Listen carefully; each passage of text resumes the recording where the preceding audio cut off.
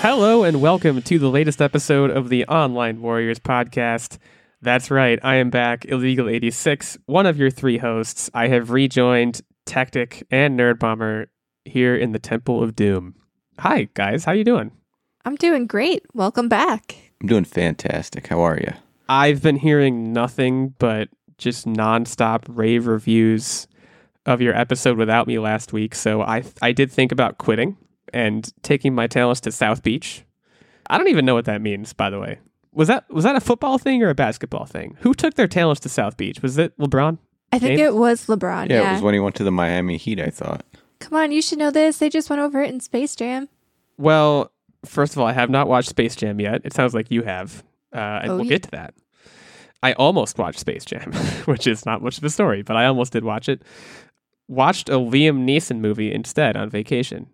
I believe it was called Ice Road Trucker, but we'll get to that later as well, because boy, was that an experience. Netflix direct Liam Neeson movie. You can imagine how that went. It was called Ice Road Trucker. But we're not going to talk about that yet. We have a lot of gaming-centric news to talk to you about today. We're going to be talking about the Steam Deck, of course, which has been, I guess, announced, unveiled, taking reservations. We're going to get into that part of it too. Available starting in December 2021. There's a lot to unpack there, so we'll get to that. Also, similarly large news, I would say. Netflix has made a recent hire that implies, at least, that they are going to be getting into the video game industry. So we have that to discuss as well. And finally, the Tom Clancy multiverse is apparently converging into a 6v6 multiplayer experience. So we'll get to that as well. But before we get into the news, I also want to address the elephant in the room. I'm sick. At this point, we're like 2 minutes in. I'm sure you're like, what happened? You might think that they replaced the original Illegal 86 with a different Illegal 86. More nasally one. Just, sounds more sick. Nope, it's me. It's the same one, and I'll prove it to you. Tactic has not won a quiz since, April. Does that count as proof? It tells you that I have the history of the show. For those who are safety conscious and concerned, I have been tested for COVID-19. I've tested negative. It's just a cold. Or the flu, or something, who knows? But you won't get it. Podcasts aren't, they're contagious in spirit, right? But they're not, I'm not going to give you germs through your earphones or whatever. So don't worry about that. What did I miss while I was gone, too? Before we get into the news, what did you guys cover? I assume you talked about me most of the time. Is that... Yeah, it was basically an hour-long ode to illegal. But no, we had some gaming news, we had some movie trailers that we discussed, and we also talked about how, we watched Black Widow and Army of the Dead finally, and then we had a really fun trivia game where Tactic lost against himself. Yay. Right. He's taking it to the next level, not losing to other people, but actually losing to himself. I also watched Black Widow. We'll get to that later as well. I kind of assumed, when I said talking about me, I would have assumed, talking bad about me, behind my back kind of situation. That no guy. Good illegal is real bad at podcasting. I don't know what you would have said, but I assumed it was something like that. So I'm glad it wasn't that. And I'm glad we can just, go back to our podcast friendship and really dive into some video game content. So let's talk about the Steam Deck, which, this is all... I don't want to say this is kind of pie in the sky because this is happening, right? This start shipping December 2021. I did look just now. Reservations are already backed up into Q2 of 2022, and that's an estimate. So if you're looking to get it, you better hurry up and get a reservation in. But I want to start without not even talking about the hardware. Let's start with the name, the Steam Deck. I don't love that. When you hear one syllable and then deck, the first thing you think of is poop deck, at least if you're me. Well, they didn't call it the steaming pile. The Steam Deck is the deck that's right above the poop deck because the steam rising from the poop. Look, guys, this is hard-hitting video game journalism we're doing right here. This is where we're starting with the hot new console. Is the name sounds like poop deck. Steaming pile would also be pretty bad. That's a good point. If I were to name it myself, I don't know. I wouldn't name it Steam Deck. I'd call it Vapor. Steam engine? Steam engine. That had to be taken. Because that's come on. That's pretty good. The Steam engine was a big deal. This is also a big deal. No, just one word. Vapor. I'm telling you. Vapor would be good too. I need something alliteration-y. Like maybe that would work because like Valve Vapor, because technically Valve is the manufacturer. The Steam Stack. Yeah, there it is. I got it.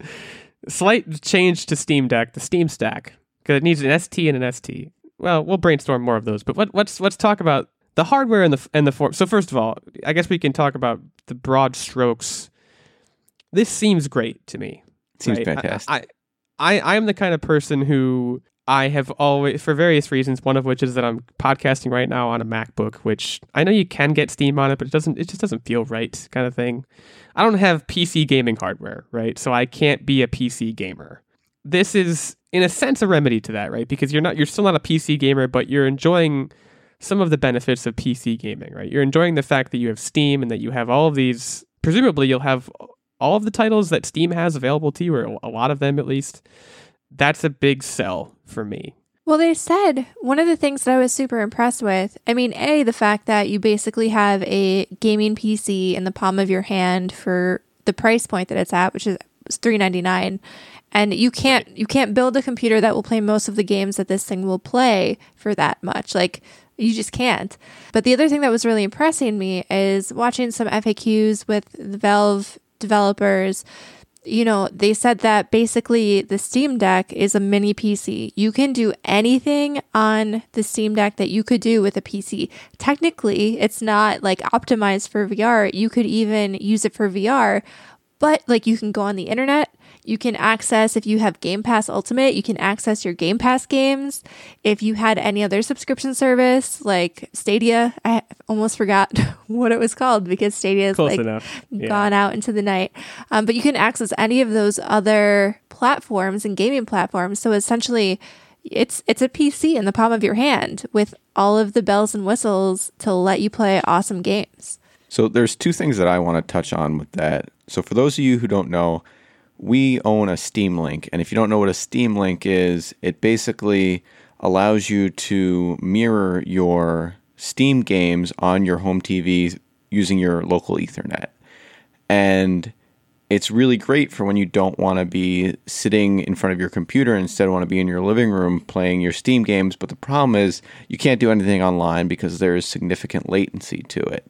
So the number one thing that I'm excited about this is you could dock it to your TV, sort of like the Switch, and you can have that same experience with zero latency, and I love it.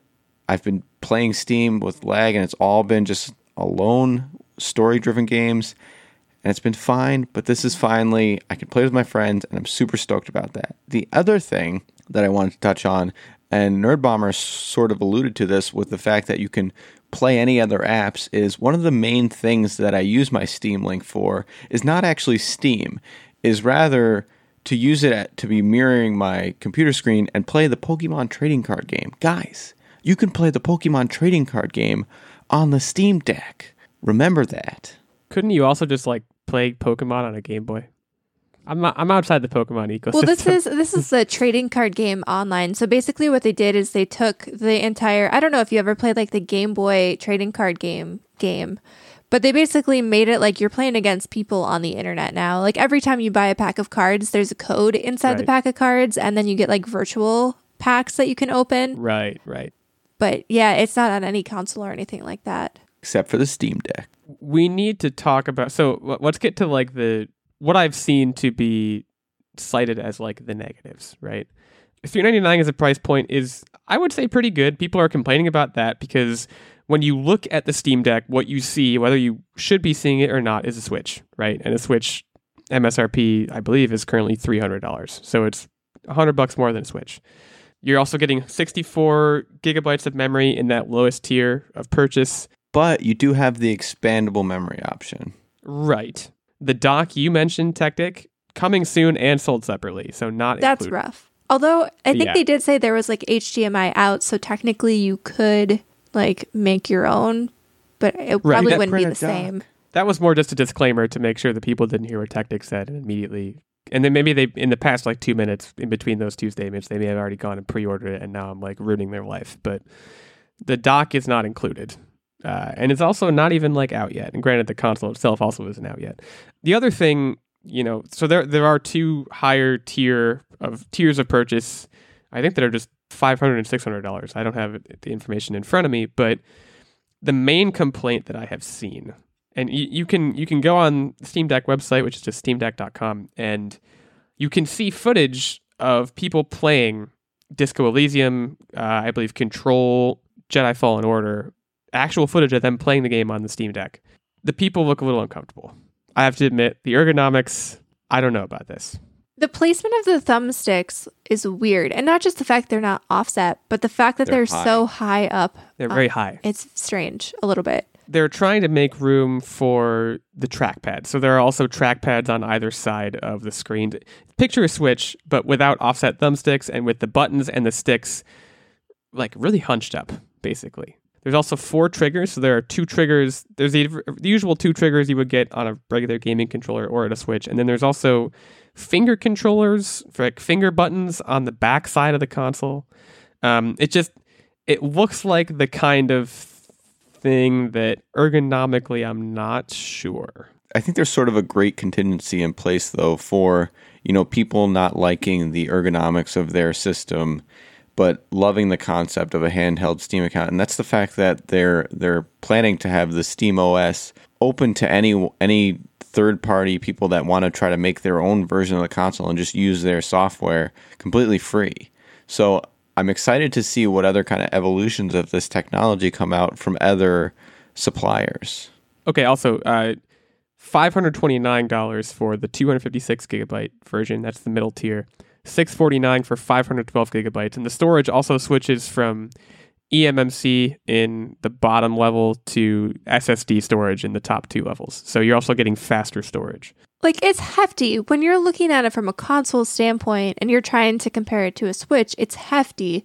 But like, if you start comparing it with all of the internals and what's inside to a PC or like an iPad, an iPad right. Pro, because it's essentially what this is kind of coming down to. It's like a very advanced tablet, and tablets can get expensive. You're totally right. The comparison with the Switch is pretty unfavorable and kind of unfair because the Switch, it is not, right? It's designed to do a lot more than a Switch, at least ostensibly. The comparison to a PC is probably more accurate. And think about like the possibilities are like so endless. I mean, you can have, I don't want to say this, but I'm going to say this. You can have various emulators running on your system for your entire childhood. That's illegal. 86. Actually, I'm illegal. Yeah. And it's really just the world is your oyster with this system. So I think the price is reasonable. I know someone who, I don't know how to do it, so don't ask me. No one tweeted me and asked me. You can like jailbreak a Switch and just like get it to run any OS you want. And again, that's illegal. I'm sure it's illegal. But people are like already doing that. So like this is kind of like, okay, what if we let you do that, but also like the hardware is way better. That's I think what the thesis is. But if you jailbreak a Switch, doesn't it mess up it being a Switch? They can brick it. I think if Nintendo finds out that you jailbroke it, like they'll brick your system. Yeah, I think it's like if you can jailbreak it, but if you like connect, it's something weird. I had one friend who did it. If you like connect to the Wi-Fi or something, or if you can, I think it might be if you connect it to the dock. If you connect it to the dock while it's jailbroken, they find out somehow through cyberspace and they brick it, which, that's their right, I suppose. I also don't know, like, I guess if you jailbreak a Switch, you can do a lot with it. You can do a lot of things you could do with the Steam Deck, but just buy yourself a Steam Deck then. Not get right. And yeah, buy yourself a Steam Deck. Don't get penalized. Just enjoy the freedom. Seems pretty cool. I like at this point, it's outside of the ergonomics that are crappy. You're kind of looking for the lie, or at least if you're me, you're looking for the lie. Where's the lie? What are they not telling us? And I don't currently know.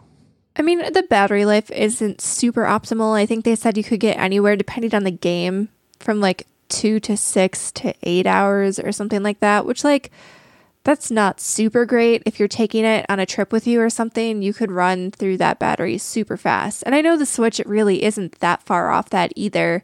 Honestly, we're just in this realm of handhelds where batteries just don't last all day. This isn't like the old Game Boy days where you slap in 2 AA batteries and you run for like a month, without having to change them. But that's a little disappointing. I will say, though, the possibilities here, when you consider the fact that Xbox is bringing a lot of their games to PC, a lot of their exclusives. PlayStation is now bringing a lot of their games to Steam.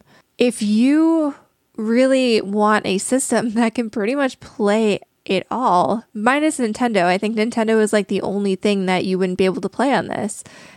You could pretty much have a multi-brand system in your hands, which is a really compelling idea. Granted, you're not getting like the full 4K experience that you would get and all that kind of jazz because the hardware is not quite as good as the new consoles, but like you could play a lot of stuff on this thing. Yeah, which by the way, I thought it was a funny thing. The tweet that was kind of like announcing the Steam Deck, Phil Spencer, who is like, I don't know, the head of Xbox or something, commented and was like, this is really cool. Which I was like, oh, that's cool that he commented that. Like, I don't know, I guess I'm just like so hardwired to expect all gaming companies to hate each other. When you think about how they don't, or when you're reminded that they don't, it's just a nice thing. So here's to you, Phil Spencer. Yeah, and also I did do a quick fact check on the battery life. You were correct. It said, well, their specs say 2 to 8 hours of gameplay. That is a wide range of like, why even give a range? It's like saying 0 to 8. Just go all the way. Just say it might not play. It might not turn on at all. But yeah, like you said, the possibilities for this are pretty extreme. I think as gamers, regardless of whether and I don't want to speak for you guys, I guess, but whether we are going to get it or not, I think we want it to succeed, right? Because it's a step forward in terms of, like you said, being able to play all games for everybody on one thing that has to just directly benefit us. So I'm on board. Will I buy one? That is a tougher question. I'm in wait and see mode on this because, I'm still trying to figure out where the lie is. Well, it'll be interesting. One of the things that I'm also super curious about and kind of will figure out when or if I buy this thing is the difference between consoles and PC is that PC games tend to ramp up hardware requirements a lot faster. Consoles typically at least keep for like 5-6 years. They try to make sure that all games are native and play well on the consoles. And so like I wonder the longevity of this thing really, and like maybe in 2 years is there going to be a new snazzy one and then you can pick this one up for like $150 because it's not the hot new thing anymore. And like for me, the type of games that I would probably want to play on this, like $150 would be a very compelling price point, even if it's an older model for me. Right. Or exactly what I had said not to do. Wink. Yeah, for the like competitive gamers, the main question would be, is this obsolete before you get it? You know, and that's a great question that I don't currently know the answer to. But I'm going to wait and see on this. I think we'll see pretty quickly when it comes out. Gamers are a vocal bunch. The other thing that kind of I don't know how much the reservation fee is, but there's a reservation fee. We should take a minute to talk about how they're handling the rollout in light of how console sales have gone recently with all of the bots and all of the. I get why they're doing it, but they've gotten some blowback for that as well that I've seen. They're taking reservations, and the console starts shipping in December 2021. But like I said, reservations now have, you're expected get the console date to be in Q2 of 2022. What the reservation fee is itself, since I didn't log into my Steam account or something, I didn't see what it was. But there is a fee that you pay to basically pre-order the console, I guess.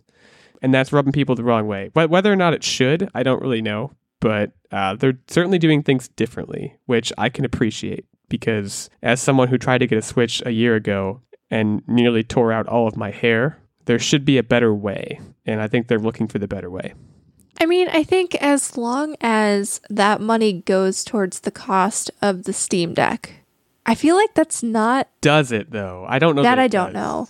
Yeah, I can try to find out here quick. But like, I remember back in the day, before you could just pre-order anything without putting any money down anywhere, I remember that you had to like actually go in the store and you had to put at least like $5 down if you wanted to pre-order a $50 game. I feel like that's not that crazy. It's kind of like, I don't want to call it layaway, but I mean... Yeah, if it's a deposit, then that makes sense. I agree with you 100%. The reservation fee does count towards the purchase price. So, okay, then that's perfectly reasonable. Yeah, like I think that's much better, in my opinion, than have it. Like, that's going to deter scalpers. Maybe not that much, but it'll deter scalpers a little bit. Plus the fact that you have to do it through your Steam account. I get why people are a little upset and that rubs people the wrong way. But in my opinion, like, as someone who just fought for an Xbox a few months ago, that sucked. Like, that was not fun. I did not like. I'd rather do this and at least know I have one coming and not be like, well, am I going to have to like try for 5 months to like fight scalpers to get one? Right. I'd rather just know. It's catering to a different clientele, right? Because you're also in doing that, and in only, you have to have a Steam account to pre-order one. You're cutting out gift givers, right? You're cutting out granddads who want to get something for their grandson for Christmas. So you're potentially losing money doing that, but you're also making your core fan base. Steam gamers are, I don't know. Like, I think you're really appealing to the core fan base. They're saying, yeah, see all that crap that's going on out there with the consoles? You're not going to have to worry about that. Just use your Steam account, pay us a little bit of money, and we'll make sure everything runs smoothly.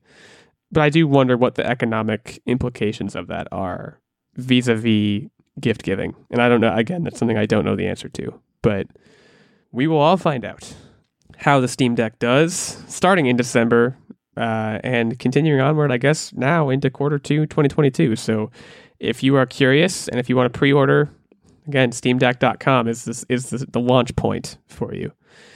Go check it out. Let's stick with big news.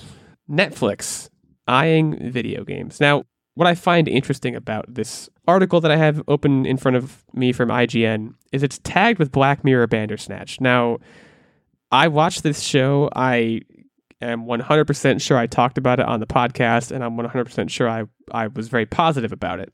It's not... Did you guys watch it? No, I never got around to it. I never really got into Black Mirror. We watched the one episode with the pig, and I was just like, Mowdy. Pretty gross. Pretty gross. So Black Mirror Bandersnatch, for those who don't know, was kind of a one-off Black Mirror like featurette, I guess you would call it. It's like the length of the movie, I think. And it's interactive. So the user makes choices using like your Fire Stick remote or something during it. And based on the choices you make, the story changes. So it has like rewatchability. Like I watched it, I think, a couple of times. You can go back and retrace your steps and pick a different path to see what happens. It's very cool. I suppose the reason that's tagged in this article is, the jumping off point for Netflix doing interactive content like video games is something like Black Mirror Bandersnatch, or another one like it. There's this Bear Grylls show where you pick whether he goes down the jungle path or up the cliff kind of thing. Netflix has hired someone from EA, an ex-EA executive, Mike Verdu, I hope I'm pronouncing that name right, I may not be, to basically make video games for them. They hired him to be vice president of game development. That is his title.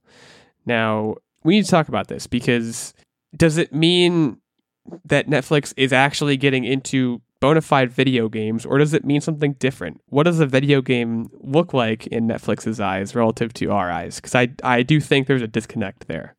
Are we going to be playing, Netflix presents Crash Bandicoot in 2 years? Or are we going to be doing something that's a little bit more involved than Black Mirror Bandersnatch, but like not that much, I feel like it could go either way. Okay, yeah. So I feel like Netflix as a whole lends itself more to like those point and click adventure type tales, because they know most people, well, obviously everybody who's using Netflix has some sort of remote for the most part, unless you're watching it on your computer. And that would be, I think, where they would want to start breaking in. But as gaming becomes a bigger and bigger leg of the entertainment industry, I mean, we saw Amazon and Google now both try to get into the whole streaming game thing. I could easily see them saying like, hey, for an extra $5 on your subscription that we continue to increase the price on all the time, you can add now this game streaming service. I don't think it's that far-fetched. I don't see... They have the infrastructure for it already, right? Whereas like... And I guess Amazon does too, and Google does too. I thought I was about to make a good point, and I wasn't. So, Tactic, I'll let you talk. I couldn't agree more with the genre of games. I mean, a perfect acquisition for this would be the Telltale type games where you're going through a story, you have some quick time sort of events, but it's all nothing that a classic Roku remote couldn't handle. Well, so Netflix adapted Minecraft Story Mode, which was a Telltale game, into something that was like a choose your own adventure thing, kind of like Bandersnatch. I haven't watched it. It's mentioned here in this article. So yeah, Telltale. When you say Telltale, you're actually already correct. Right. And so, because ultimately what's going to be the limiting factor is what they're playing it on. And people are streaming Netflix on a gambit of devices. You have sticks, you have smart TVs, you have boxes, you have phones. Like there's Computers. no one way to say, yep, everything's going to have the processing capability across the board, period. It's impossible. Right. I totally agree. Like I do think like another touch point I would use in terms of like video games that people may or may not be aware of, Until Dawn it's the last game Nerd Bomber would ever play, I think. I tried it. You did try it. That's right. I did. I played it in our darkest room of the house, which is so dumb, and it was scary, and I didn't like it. There, I said it. The Until idea of Dawn, it was cool, but like, no. And the idea of it is basically you're in like a teenage horror movie where all the chicks are hot and all the dudes are jocks and they start dying, and you're making choices on who's going to live or die. You're playing as characters, but a lot of it is, do you go down the creepy tunnel or do you go, up the ladder to the insane asylum, like kind of stuff. And there are you spend time running and doing certain things, but like a lot of it is also kind of like a walking simulator where you're walking around and then suddenly something jumps out at you. That's what this should be. Is it like you said, based only, if only because the hardware interfaces are going to be different for everybody.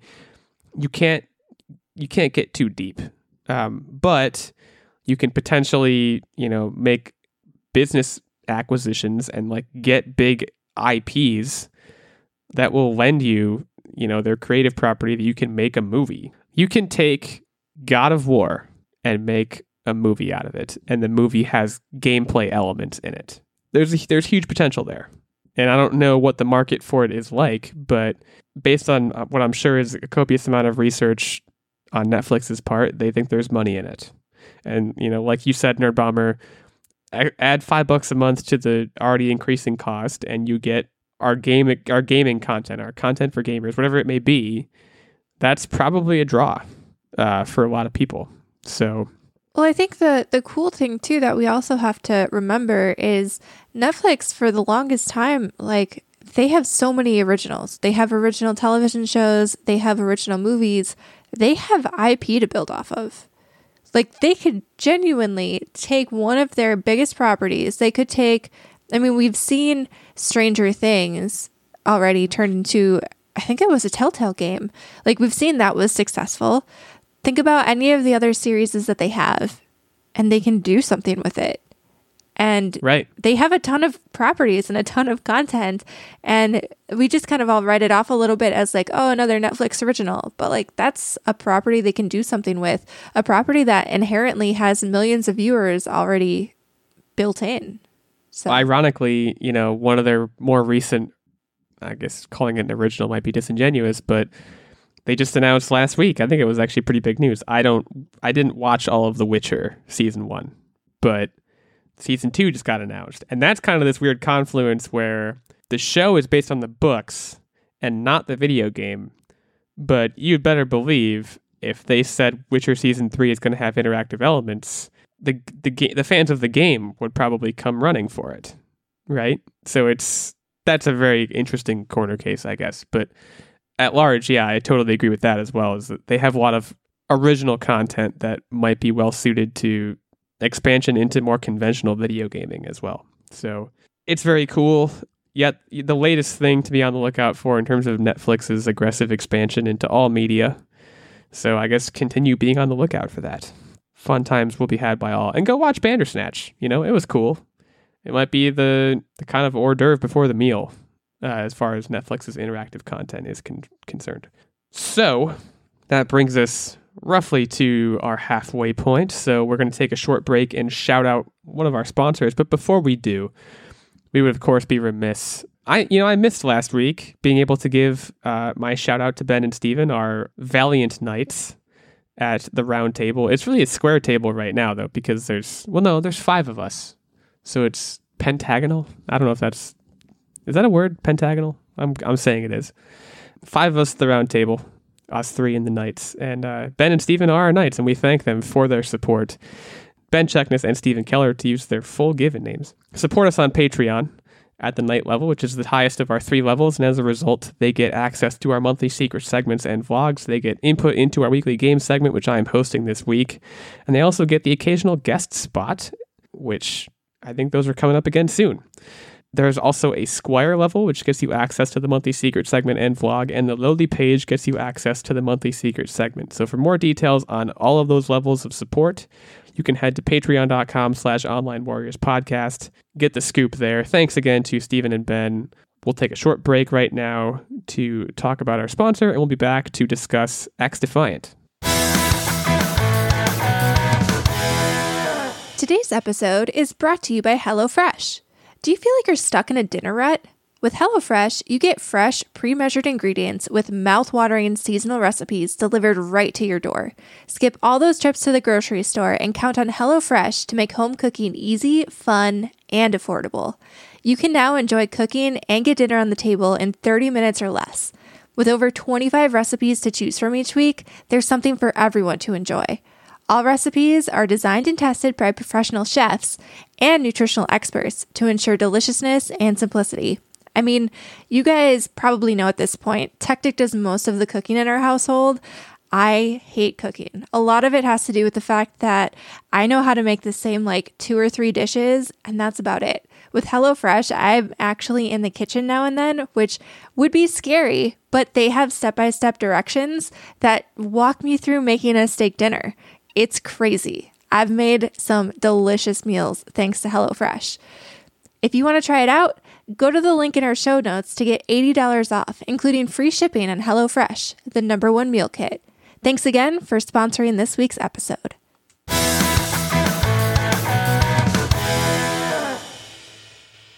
Okay, XDefiant. Tom Clancy's got a lot of properties, right? Not just in the video game world, also in the movie world and the book world, especially. Okay, so Ubisoft San Francisco has developed and has just unveiled their next entry in the Tom Clancy universe, which is called XDefiant. This is a free-to-play 6v6 shooter, and what it does is it pits groups from the different games against each other. So, for example, you have the Wolves from Ghost Recon, which is a game that I've played quite a bit of back in the day, at least. Echelon from Splinter Cell, which I also played a little bit, but I'm not so good at that one.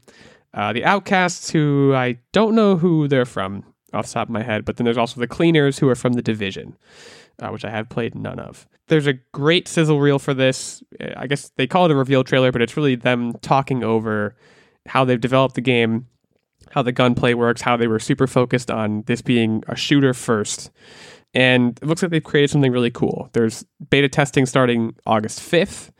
It's coming to PS4, PS5, Xbox One, Xbox Series X and S. Also, it looks like Amazon Luna and Google Stadia, which is cool. We should talk about this because this is kind of this cool crossover event. I think I referred to it as the multiverse before. And I don't know actually if these groups are supposed to all exist within the same universe as one another. Likely not, considering what's going on in The Division, but who knows. This looks fun, right? It's a little bit cartoony. It's heading in that direction where a lot of companies are going, where they're basically trying to create a Fortnite, right? It seems like this is trying to be a little bit grittier of a Fortnite, which I haven't played a single second of Fortnite, but I don't know. What did you guys think of this one? I think this looked cool. So to me, this played, or the feel of the gameplay at least, felt a little bit more like a Call of Duty in a way. Maybe it was just the gunplay or the first person aspect in comparison to The Division, which is third person. But it seemed kind of like a Call of Duty, and the fact that it's free is definitely something that is very exciting to me. I mean, I buy a new Call of Duty game every time they release one. I'm not even a hardcore Call of Duty fan. I don't know. I get bored of the same maps, and I like the general formula of Call of Duty. I like the gameplay of Call of Duty. So I get stuck in that cycle of buying them, and this looks compelling enough to kind of bring me in. The one thing I will say is that this seemed like it would be squad-based again, and man, I just love squad-based games. Dude, I hate it. It seems good in theory, but a game like this, I want to be able to also pop into just like a general team deathmatch type scenario. Like, I don't want to have to work with people. No offense to the random people on online servers everywhere, but communicating with people that I don't know in a game, in a squad-based type scenario, I just hate it. It never works out for me. Like, give me a different style. Like, open up different game modes and I will try this game out for sure. Yeah, I'm trying to put my finger on why I made a mental connection to Fortnite, because Fortnite is like battle royale, right? It's not squad based. It's not like this. It's just like, maybe it's the free to play, or just like at one point I think a character is like an emote or something, which I know is the big Fortnite thing. It got me thinking about that. But yeah, it is actually more of like a Destiny-ish kind of thing. There's a lot of squad based games. I could go on and on, but I agree. I would certainly be more likely to play it if it was more of like you said, Call of Duty. You can just pop your head into a team deathmatch, get killed 100 times by a 6-year-old, and be like, okay, I can't do this. And that's better. That's better. But I love the idea of this, right? I love the idea of there's all these different archetypes within these teams that have their own special abilities. The teams themselves are colliding. You can mix and match the teams. It seems like there's a lot of potential depth to be had, which you probably need. Well, I thought you can't mix and match game, right? the teams so much. Your team is your faction. You mix and match the weapons within your faction. I don't know. I could have sworn I heard at one point later on that you can mix and match. Maybe it's like there's a set number of members within the faction, but it's greater than 6 or something. They said like mix and match team members between factions and mix and match weapons. It seems like there might be a lot of customizability. And that's what I'm most excited about. I love the customizability, and I honestly I love the squad. Me personally, I always gravitate to the support role. And do you know how in a free-for-all game how useful a support character is? Really not. Yeah, probably not very at all. And so my time to shine, folks. I'm gonna blow up your spot. When is the last time that you wore a headset and you weren't playing with me? I'm very supportive to you. I think you're a supportive guy, but she nuked your spot. Needless to say, the spot's gone. I've been doing a lot more single player story, almost no online play. So it's kind of totally unrelated to anything. Yeah, I don't know the last time I played an online game. But if I were to play online, I would probably gravitate towards the squad. Hashtag squad goals. I'm mixed on this. I like the idea of the squad-based game, but like Nerdbomber said, if the stars don't align, if your friends aren't all free, and then if you're just squadding with a bunch of randos, then it's just not fun anymore at all. I don't know if it's worth that risk. Okay. Then randos become friendos. I'm going to say something off that as well, but I'm going to hold us and I'm going to sign us up for this commitment. When this comes out, I would like us all, since it's on all of the platforms and we all have access and it'll be free, we should attempt to play this together. Is it cross-platform? I would assume so. I feel like most free-to-play games these days are. Find out. But even if it's not, I would assume like PlayStation within PlayStation can at least stick together. And we can certainly pull that off. Yeah, we just flexed hard on you. Yeah, sure. I'll try it. I'll give it a whirl. What team would you want to be? And why is it Wolves? Because it should be Wolves. I am partially drawn to the Cleaners only because we played the Division and they have freaking flamethrowers. Guys, they have flamethrowers. Because their whole thing was like, in the Division, obviously it's like a pandemic. And they literally had flamethrowers because they were the cleaners who would go in and like burn the bodies and stuff in the world of the Division, not in real life. But like the fact that you could run around with a flamethrower just seems so fun to me. Even though I just went on about how I love the gameplay and the gunplay and everything like that, I also just want to run around with a flamethrower. Like, I don't know.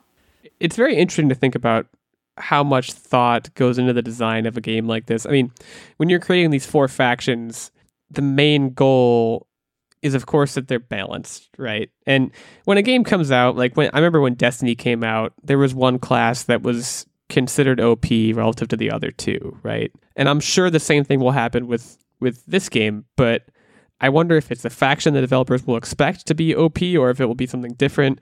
It has to be interesting to get something developed and then put it out there and see how the gamers manipulate it, such that maybe the cleaners with the flamethrowers they actually suck, or maybe they're really good. Like maybe the developers are sitting there thinking the flamethrowers are too good and we're going to have to nerf the flamethrowers. but then they don't. They have to actually like bump up the flamethrowers because, the wolves are using drones really well or something. You know what I mean? It's very interesting to think about. I would love to sit down with the developer of a big like multiplayer shooter game. And I feel like you're always seeing in games where they have to nerf weapons or classes or something like that. And it would be really interesting to me to see, like, in the development process, do you think they expect that, like, that class or that weapon to be overpowered? Or is it just something that, like, happens organically and they're like, oh, wow, we did not see this, like, use case scenario that everyone is using this character model or weapon? I think it's when people do things unexpected when it turns out to be, like, if you jump off this wall and come in on this angle, it's going to be a one-hit kill every time, no matter what. It's got to be, I mean, these games are, of course, subject to, like, probably pretty rigorous play testing, right? But, like, it's got to be the latter of the two things you said, Nerd Bomber. It's got to be, like, I have to imagine one of the frustrating things about being a game developer must be that you spend, a lot of time, years developing a game, and then it's put out, and you think the hard work is over, but no, that was the easy part, and now you're just in a constant state of triage, trying to adapt to what the players are doing and putting out patches to make sure the multiplayer isn't just totally unplayable. Because, like, from a consumer perspective, like, people tend to get annoyed as the gamer. You get all these patches and updates and all that kind of stuff. But when you think about it, like, even if they have an army of playtesters, that's still... It can't even be, like, I would doubt it would even range in the thousands. They probably have maybe like 100 playtesters. And even if they're playing all day, every day, they've got people around the clock playing the game, looking for bugs. When a game goes out in the wild and you have like hundreds of thousands, if not millions of people playing, that's so many more play hours than any playtester could possibly have logged. So, like, there's bound to be things that you don't expect. Yeah, it's a deep hole to fall into thinking about that kind of stuff. And free to play, like, you also have to be thinking about putting out the next big thing to keep people wired in, and also putting out the next big thing. Well, that's going to be character expansions. Money, right? Sure, but it's a development effort. Yeah, or like game modes and maps. Like, if you look at Epic and like when Fortnite came out, I think the developers said that they're constantly working. Like, they never really got a day off. Once the game released, like, it didn't end there. There's always new stuff. And obviously it's successful because it's still keeping people engaged with the game, and it's been out for years now. But, like, that's a lot of work. If it were all cosmetic stuff, it would be easy, but it's not. It's new game modes and new weapons and all this stuff that requires man hours. God bless you, developers. XDefiant looks super cool. If ever a company was going to really put their weight behind a free-to-play and make sure it sails smoothly on its launch, it will be Ubisoft. So I expect this beta to be kind of well-trafficked, and we should get a pretty cool game here. Be on the lookout for that. XDefiant coming to all the major consoles, as I mentioned, and also coming to Amazon Luna if you're like the one person who's doing that. Good luck with that. That brings us into the What Are You Up To section of the show, and I've been away for a while. People don't know what I've been up to, so I'm gonna lead us off here. I did go on vacation. I went to a beach. That's as specific as I will get. And I tanned, which is a 2-stage process. First, you burn, and then it gives way to a golden tan. The first stage, not as fun as the second stage. See, you have to ease into it, man. So there's layers of sunblock. I've got this down to a science now. I use 50 always. And you burn with 50? Oh, yeah. Whoa. On the first day, I was there for a week. And on the first day at the beach, I was positioned under an umbrella. But I'm part of a family. And, like, the umbrella's only so big. So one of my arms was, like, out from under the umbrella. And that arm got burned. And the rest of me was fine. I don't know. Take from that what you will. Had a good time. I did watch Black Widow.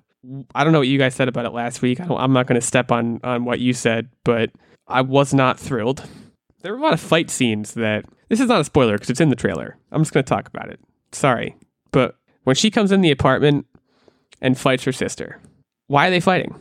Yeah, that was silly. Why are they fighting? That. It makes no sense that honestly, I mentally, at least a good portion of me mentally checked out at that point because I was like, this just doesn't even make any sense. And I'm not going to point to any other instances because there's spoilers in them, but like... There were a number of other instances where I was like, this is a fight scene for a fight scene's sake. And that is not like Marvel. I liked certain characters a lot. Big fan of David Harbour's character. Big fan of Yelena. And, again, I don't want to get into spoiler territory, but it had some good elements and some really cripplingly bad ones. And I don't know. I don't know if I would say anything was that bad. I think it just wasn't what you would expect out of Marvel. The way I likened it was it felt more like a cheesy spy movie, and I was okay with that. You don't expect it from Marvel, though, so it feels kind of out of place. Well, Winter Soldier did that already, and it did it so much better.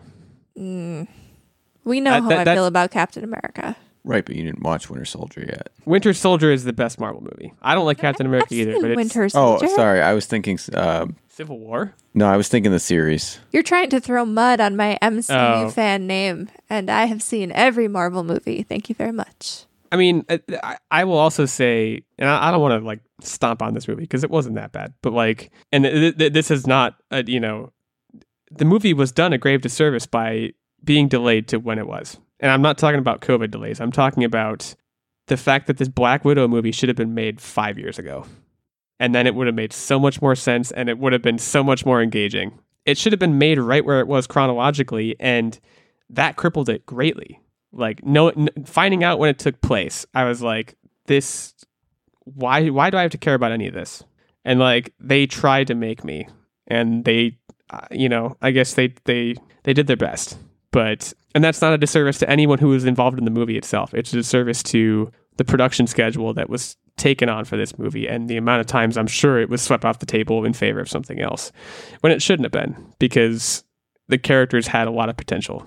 I will say, I don't know if this movie was made 5 years ago or whenever. I don't know if you would have the same casting for Yelena and the Red Guardian. And to me, those for Yelena, no. Yeah, it's a very good point. I mean, David Harbour was just starting to be popular because of Stranger Things, correct? What was he in before Stranger Things? I don't even know. No, nothing. Yeah. Yeah. Couldn't even tell you. He would not probably have been a big enough name to get such a big role in a Marvel movie. He stole the movie, by the way, in my opinion. And again, I don't want to jump up and down on the movie, but he had all the funniest parts. He was the most engaging consistently throughout.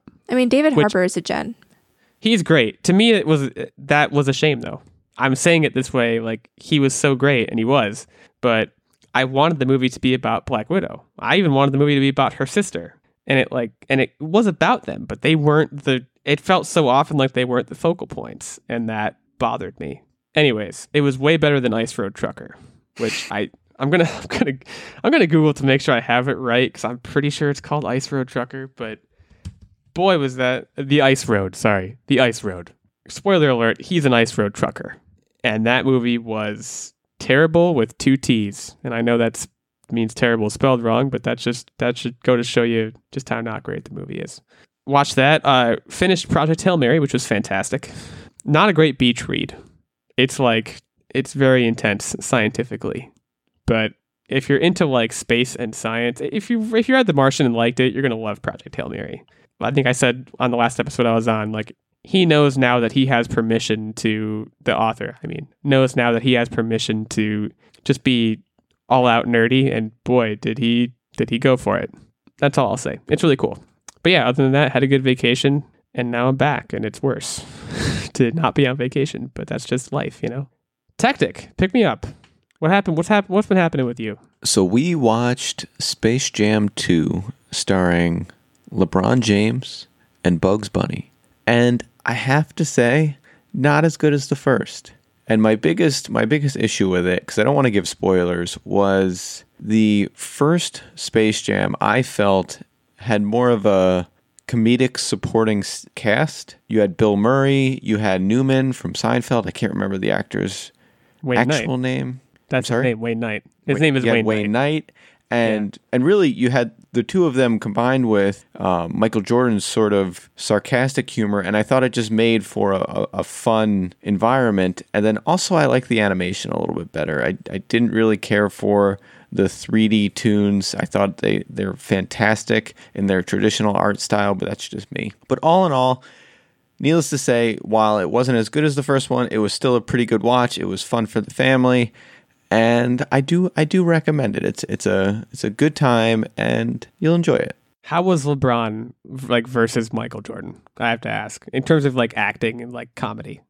LeBron versus Michael B. Jordan, or no, versus like Michael Jordan, like the basketball player.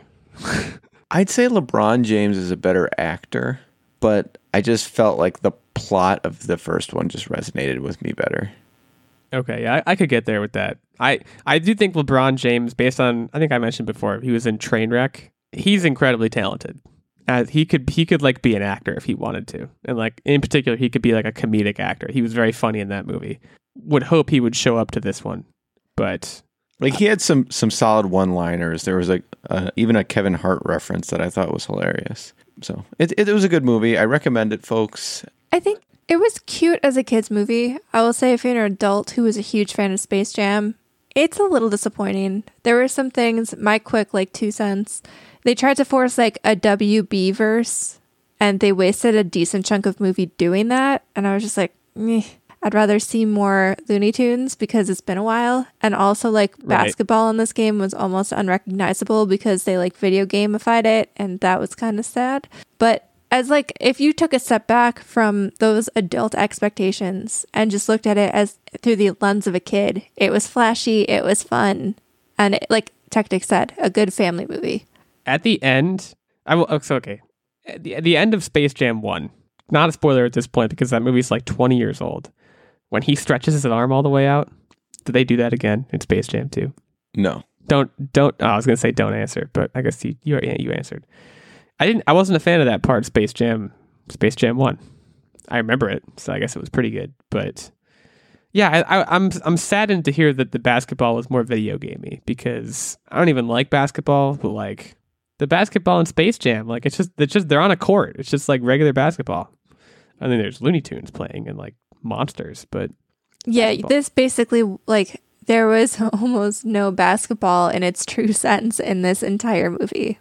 But hey, you know, they tried to modernize it and make it like techie and video gamey, which, you know, that's not my. I love video games, not my target demographic for that, but like there are kids out there who probably loved it. So it's definitely going to appeal to the chitlins. There's little to no doubt of that, I would say. Well, cool. Tactic, anything else to add? I think that's all I'm going to mention. Nerd Bomber. Bombs away. Okay, 3 things. 2 of them are pretty quick. First one, Roku Original. They picked up all the Quibi stuff and watched an oddly, weirdly addicting short show called Murder House Flip, where they basically take the murder, crime, true crime genre and mash it together with a TLC house flipping show. And they basically find people who live in houses where a murder happened and like either they haven't renovated or they need to like change the energy of the house or whatever. And they come in and they renovate for those people. There's not that many episodes. They break up basically. There's 3 short, small episodes per house. And altogether they would make like a half hour of a regular show. And there's only like 4 or 5 houses that they do this before Quibi went under. But if you like true crime, murdery stuff and house flipping, oddly addicting. Number 2. This was a weird this was a weird chapsnat to get. Occasionally I'll get Snapchats from both of you and you're both doing the same thing. And I believe this was one of those instances where I got a Snapchat from both of you separately at like, I want to say it was like 10 o'clock at night. Just apparently I just saw the title screen of Murder House Flip and I guess you guys were just at that point blasting through it. And I just kind of looked at that and was like, okay. Hey, I think you would get a weird kick out of it. It's one of those things where you're like, this is kind of stupid, but I'm going to watch it anyway. This is like, I'm going to have to tell Hayes about this because she loves both of those things. Yesterday, we watched an episode of BuzzFeed Unsolved, which is true crime. And then we watched an episode of Fixer Upper, which is like home improvement. That is, you would, seriously. We're the target audience. Yes. Yeah. I will say, there was one particular house where they did not renovate something after a murder, and I was just like, that is nasty. Like, I don't care. Like, it's fine. Yeah. I was like, that is straight up nasty. I don't want to spoil it, but it was nasty. So we also watched a movie, The Courier. This was actually, it's a true story. It's got Benedict Cumberbatch, and I'm missing, I Yeah. Can't remember her name. The Marvelous I Mrs. remember Maisel. this. Yeah. Yeah. Did you watch it? Rachel Brosnahan. No, I Yes, have thank not you. seen it. I remember watching the trailer for it. It basically, it's a true story following basically normal everyday salesmen that MI6 and the CIA kind of approached to go into Russia and help uncover Russian secrets during the Cold War. And it was, I don't want to give anything away. I mean, maybe if you already know the true story, then there's no spoiler there. But I thought it was kind of better to go in blind and not know exactly what was going to happen. Yeah, but if you it watch was the trailer, pretty they good. tell you more than what you said. Like, I'm already confused a little bit about what you said because, like, I won't give anything away either. But the trailer is the relationship between the courier and the CIA / MI6 is a little bit more nuanced than what you described, I would say, based on my experience with the trailer. But it was good. Yes, very good. Definitely recommend that. And then my game update is I played pretty much the entire game of Maneater to celebrate Shark Week. We had a very rainy weekend by us, and I just downloaded it on a whim because, you know, it was Shark Week. And oh my God, that game is like addicting and fun. It's so stupid sometimes. You're basically just a big shark and you go around and you eat things, and you eat people. You go on the beach, you flop around, you eat people. You go in the ocean, you battle other apex predators in the ocean to become the one apex predator. You have weird, funky evolutions like electric power or like bone body to help make you stronger. And it feels a lot like playing like Grand Theft Shark in the ocean. And it's a very short game, but it's so well done and stupid fun and really great humor. If you're in the ocean, I bet there's a lot of hookers. But like they address it. They act like you're watching like a reality TV show about a guy who hunts sharks. So there's a narrator voicing over everything the entire time, and it's just hilarious. It's good fun. I find it interesting that you were like, so it was Shark Week. So instead of watching Shark Week, I played a shark video game. Hey, I it's thought a great it was move. fitting. I but wanted something more active, less passive. I haven't watched Shark Week in many years, so I can't really fault you on that one. I was But that's basically cool. the entire weekend, Tactic would walk into the room and I would just be like, I'm a mother shark. Pardon my language.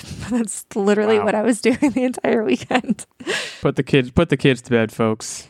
Or this is Online Warriors After Hours. Do we swear on this show? I'm sure we have before. I feel That like wasn't we the first have time. now and then. Well, we did now. Which, by the way, we're at quiz time. We made it. Tactic, your time has come. This week at the quiz show, Reese's products. We all love Reese's, whether they're the pieces, the cups, the puffs, whatever you want. Chocolate and peanut butter, never bad, right? I have 5 questions in front of me and a 6th for a tiebreaker. They are all numerical. So we will, as always and as ever, be doing Price is Right style rules. If you go over, you bust. Closest without going over gets the point. You know the drill. We've done this many times. Okay. I'm going to start with the lamest nutritional one. How many calories are there in one 2-pack of Reese's like you would get at a, grocery store checkout line? And we'll start with Nerd Bomber, of course, because ladies first. I think this is 360 calories. That's a bust. It's 270. It was a bust. However, Tactic, you also busted. It was 220. Guys, Oh man, go get a Reese's. Live your life. It's not that bad. 220 calories. I'm that's so like- used to eating whatever. the little ones. Like I eat the little cups at this point because you get a whole bag of them. Yeah, I'm a fan of the little cups. I guess people hate the little cups. That's a whole topic to discussion for another time. The little But- cups, you get a better chocolate to peanut butter ratio. Don't at me. Well, it's funny you should mention that.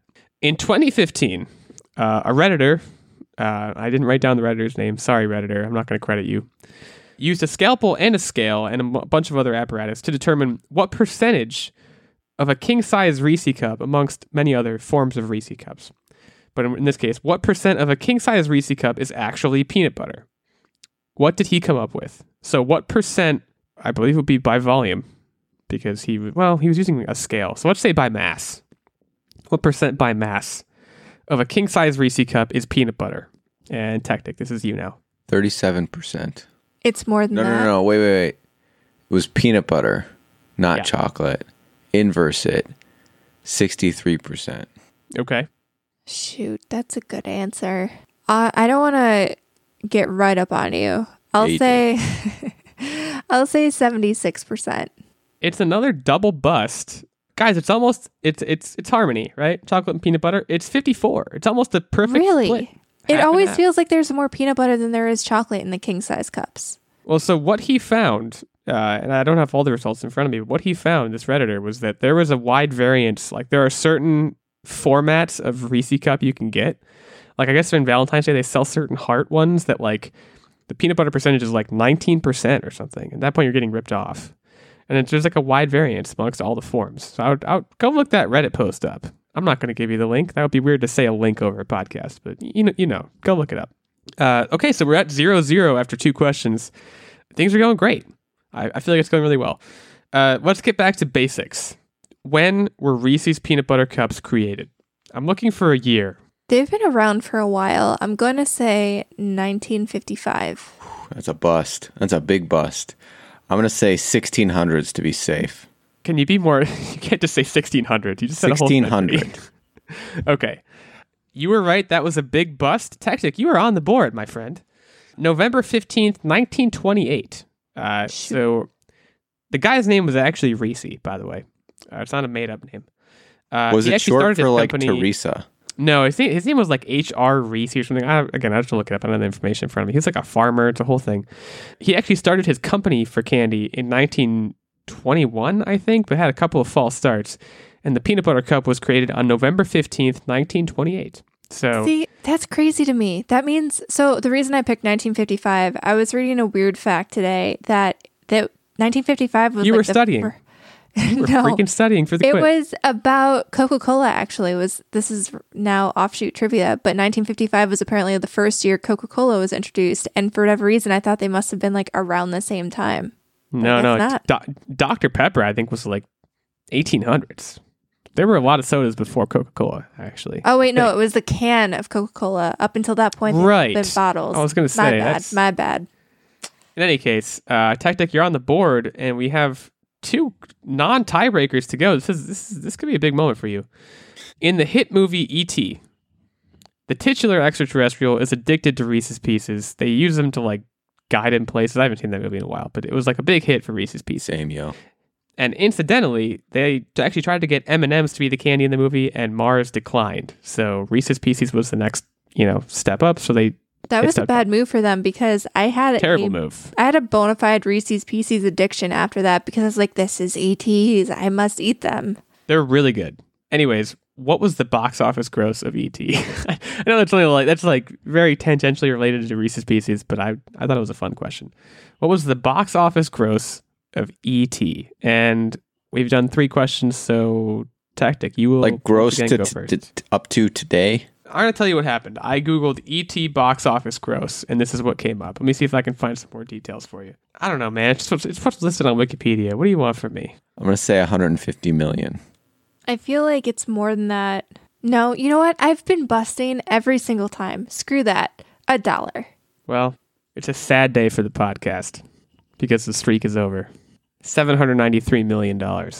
Whee! Tactic, that brings you to 2 points, and there's 1 question left. So you've done it. I'm not no funny business here. So we're gonna make this one worth 2 points. No, I feel bad about double myself. Point questions. No nothing. We're gonna do the last question for fun, but like imagine being the person who loses to the person who always loses. It's absolutely brutal. I mean, I don't know how you're gonna live with yourself, but let's do the last question anyways.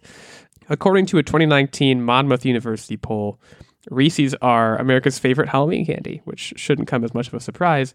But what % of respondents in the survey listed it as their favorite? And I don't know, just answer for fun, I guess. Nerd Bomber, you're first. You said this is a percentage? Percentage, yeah. 60%. 69. Okay, you both busted again.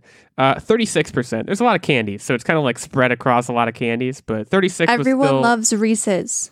36 was still double the next highest, which was Snickers, which is appropriate because Snickers sucks.